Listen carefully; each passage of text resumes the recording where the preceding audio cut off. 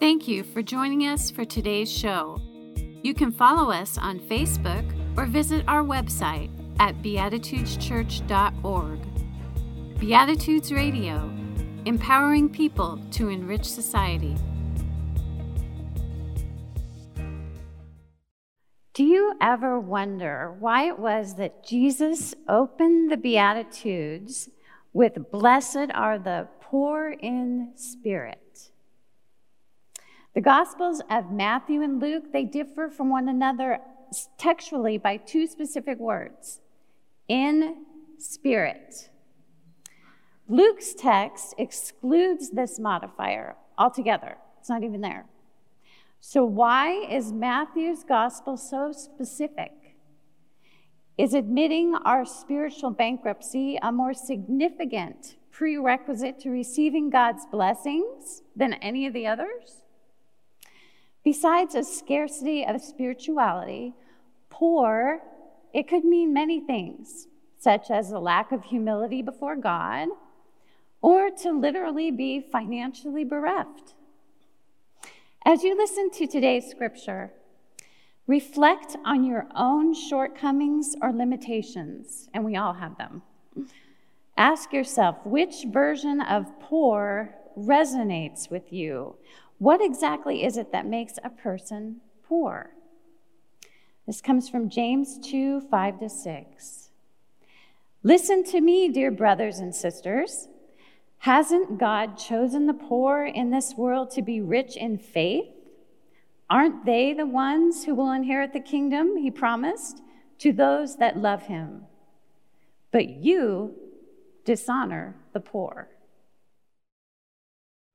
She sat across from me in my office. Stranger, first time I had ever met her. And she said to me, so Pastor, would you like to be blessed? And I said, yes. Then she said, I invite you, I encourage you to sell everything that you have and live a life of poverty. And I looked at her, and I think she saw the question in my eye. And she said, well, Jesus said, blessed are the poor. And I thought to myself, wow, that line in the Beatitude, that could be really troubling. The idea being that we somehow hold up poverty as something that should be strived for, but yet something that we're really not willing to do. And those that are in poverty, we look at them and say, well, we could admire them for being poor, but we're not going to help them at all in their poorness, in their poverty. So that's why, to me, at times, to be able to go to the Gospel of Matthew and read the Beatitudes there, it is far more easy. Because there it says, blessed are the poor in spirit. And so immediately I can spiritualize it. I don't have to take it literally. And as Janelle mentioned, there are many individuals who will read the text in Matthew, blessed are the poor in spirit, and the way they get around it without having to address the issue of poverty is simply by saying that this is a spiritual sense of poverty. And what that means is those who are poor in spirit have a sense of humility. They have this sense of dependence on God. They are the ones who walk around and say, I can do nothing on my own. The only way I can survive is by complete and total dependence upon God. And that's a lot easier to deal with than to literally just look with the Luke text where it says, blessed are the poor. But the reality is, that word poor, we just can't simply walk away from. It's there. It's in the text. And what's hard is, with us living in the 21st century, it's 2,000 years ago that this was spoken. It's a different time. It's a different culture. We live in a Western culture. They lived in the Mediterranean in the Eastern culture. So all of that has to be understood if we are to at least come to a closeness of trying to figure out what was Jesus really talking about when he uttered the words, "Blessed are the poor in spirit." Well, first of all, one of the things I learned this week is that to be poor in the ancient times is not the same as today. We have what is called a poverty level. I don't know how they came up with it, but there is a certain amount of money that is required, they say, to live in a household of 4. And if you don't make that amount of money, then you are below the poverty line. Well, for the ancients, that didn't exist. The ancients believed that as long as you had the basic necessities of life, shelter, food, clothing, you were not poor. Now, life may be hard for you, but you're not poor. So if you were a tradesman, if you worked a day job where every day literally you had to go out and try to find work, but you had enough to be able to take care of your basic needs, you were not considered poor. The poor was left for a different distinction. And it actually has 2 ideas linked with it. Number 1 is the economical.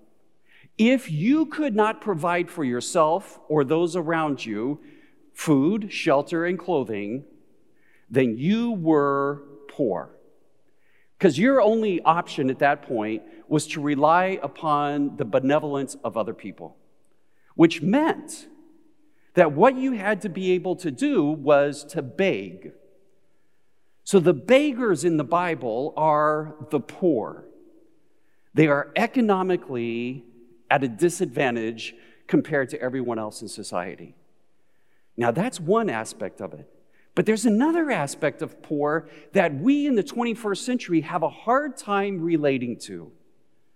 And that is, to be poor meant that you had lost your sense of honor.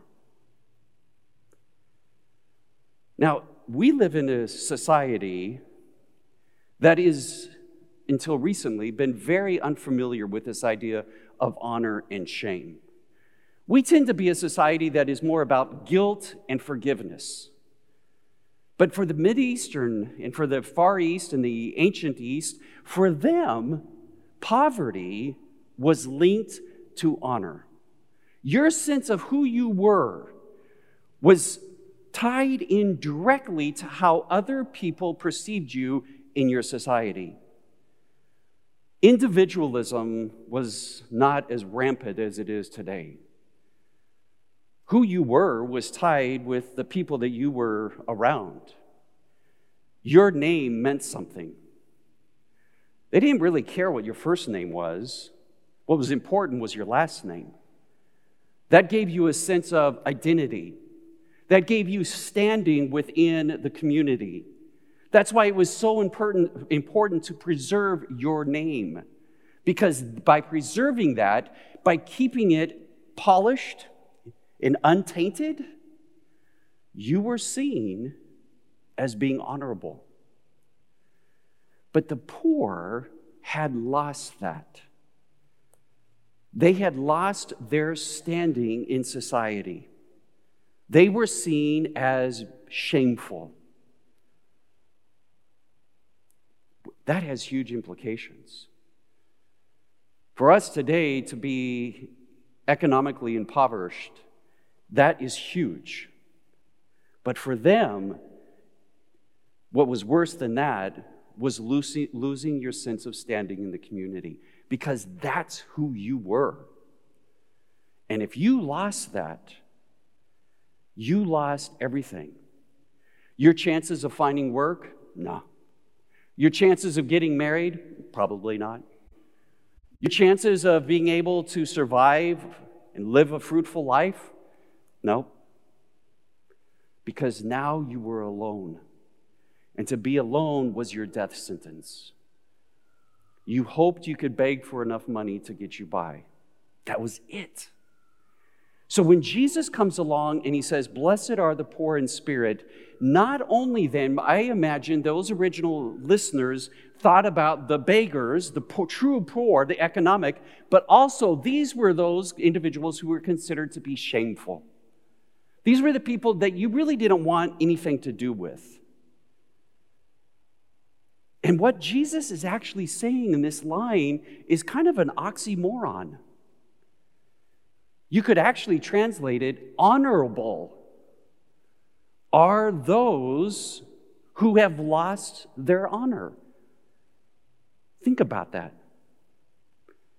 Jesus comes along, and when everyone looks at these individuals as nobodies, as the outcasts, Jesus comes along and says, those individuals that have lost their honor are actually very honorable.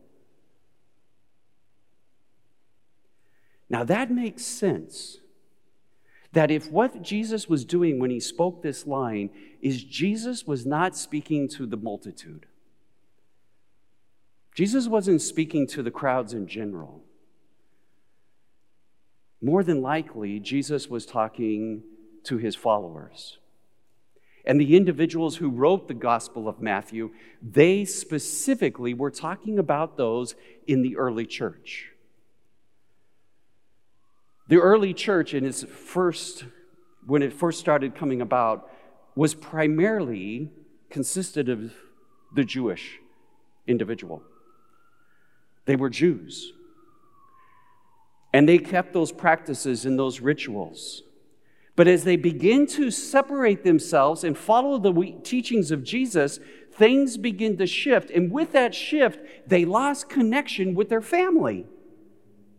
Now again, think about what happens. If your whole identity is wrapped around your family and you choose to go against something that the majority of your clan, your tribe, your family holds to, they're not going to take that very kindly.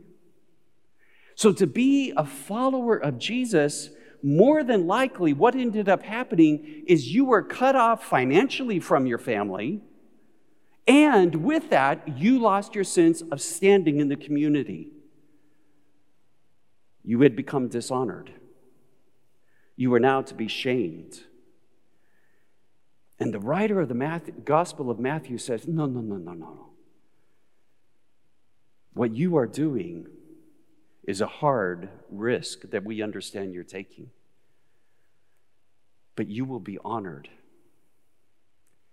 Now again, this idea is really hard for us because as a Western society, we tend to emphasize more of a guilt culture than we do a shame culture. One individual spoke about this, and I think she does a wonderful job in explaining that. Her name is Ruth Benedict. She's an anthropologist.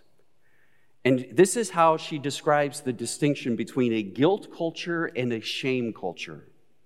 She says the following: in a guilt culture, you know you are good or bad by what your conscience feels. Do you hear the individualism there? You, in your conscience, discern what is right or wrong, and if you go against that, you feel guilt, but that guilt comes from within yourself. Now, contrast that to a shame culture. In a shame culture, you know you are good or bad by what your community says about you, by whether it honors you or excludes you. In a guilt culture, people sometimes feel they do bad things. In a shame culture, social exclusion makes people feel they are bad.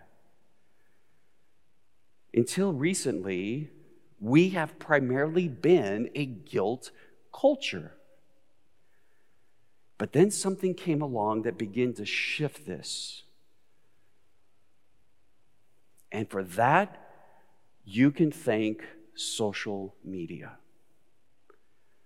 Facebook, Instagram, Twitter, Snapchat, all of these different platforms. have created an environment where we are becoming more and more of a society that is looking at things as either honor or shame. We are more and more becoming where we want to belong to a community. Not a community that necessarily meets in person, but a community that lives out somewhere.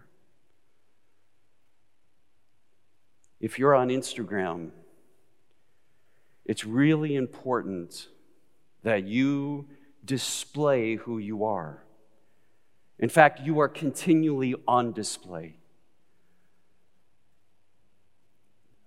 I don't personally understand it, but there are many individuals who, whenever they're having an experience in the world, they're taking an image of themselves, and then they put that up online. They're letting the world know, this is who I am. Now, personally, I think at times that might be better than having to go through what I did growing up, and that was you ended up being invited to someone's home and they displayed their life to you from their vacation by making you look at these slides of pictures. Now they're online all the time for us.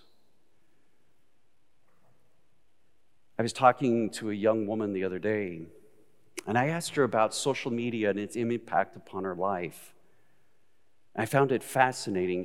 I asked her, do you ever feel this sense of shame from social media? She thought about it and she said, well, to be honest with you, it does bother me when someone blocks me or defriends me. And I wonder what happened. Because now, instead of being included in that, now you are actually excluded. And more young people, their sense of identity is being wrapped up in if they belong to this culture that in reality doesn't really even exist, other than just being numbers. I asked her also about what it's like when she sees some of her friends supporting a certain movement. And she says she internally feels the pressure to be a part of that. Because if she doesn't post or repost that meme, then what does it do? Does that mean that other people look at her suspiciously? This phenomena isn't unique to just this one individual, though. David Brooks, who's a columnist for the New York Times, says the following: college campuses are today awash in moral judgment. Many people carefully guard their words, afraid they may transgress one of the norms that have come into existence. And here's what's amazing, is these norms, they come and go quickly. There is no standard sense of right or wrong. It's like riding a wave. It comes and it goes, it comes and it goes, and you've got to keep up with it. Those accused of incorrect thought face ruinous consequences.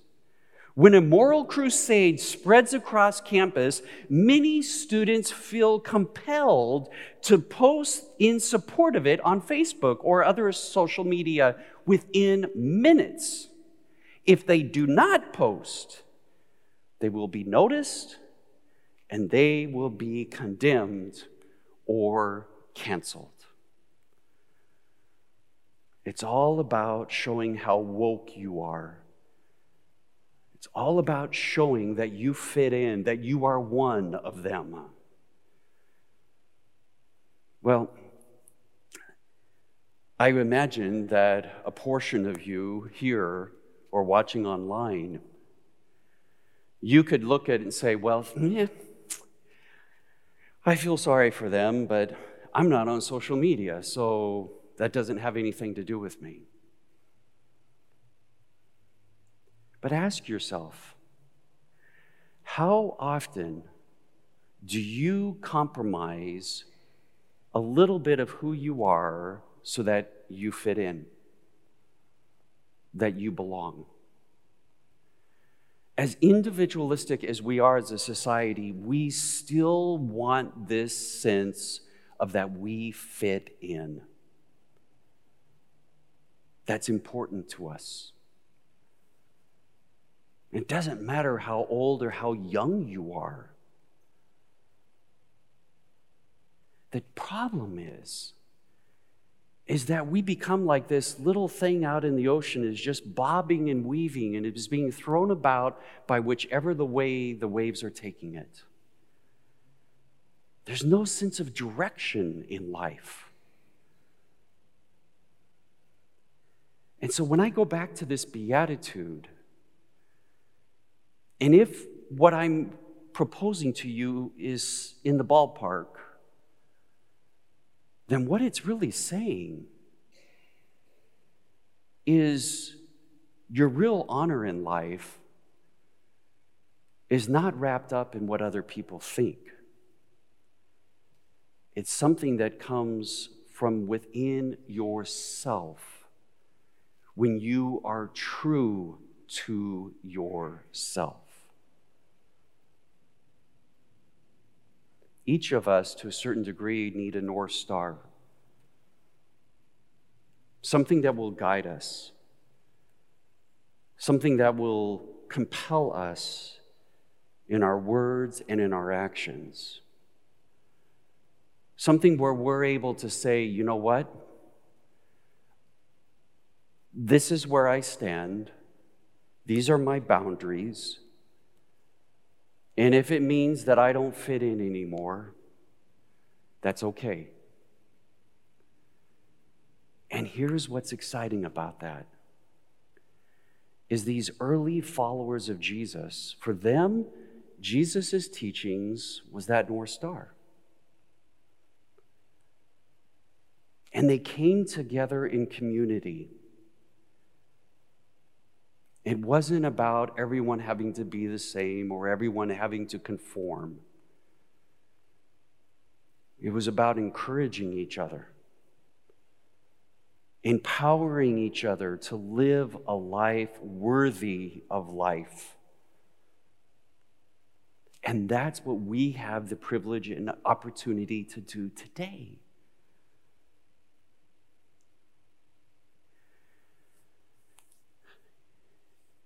As we grow older,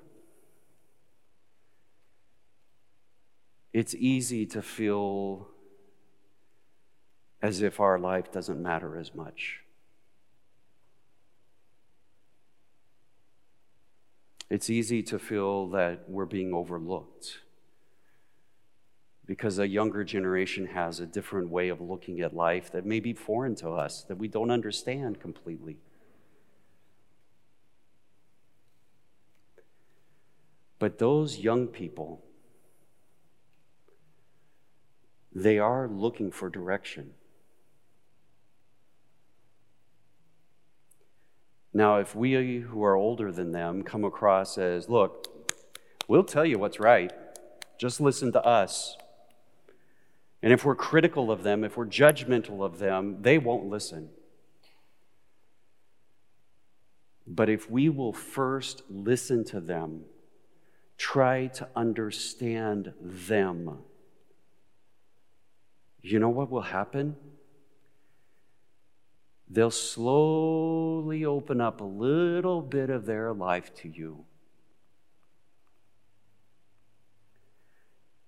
And don't get overly eager when they open that door a little bit, that you go in there and just tell them what to do. Just be there for them. They have to find their own North Star. But you can model through your life what that North Star looks for you. And if it's tied into the teachings of Jesus, this is when it gets exciting, folks. It will be a life based upon love for yourself and then true love and compassion for others. So I encourage you today and in the days to come to set aside just a small little bit of time and reevaluate where your North Star is. What it is that dictates how you live your life.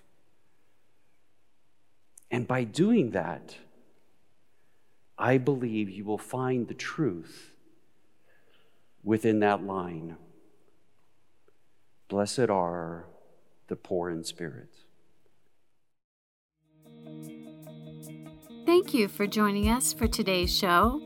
You can help us to continue this program by making your donations at beatitudeschurch.org/online-giving. Beatitudes Radio, empowering people to enrich society.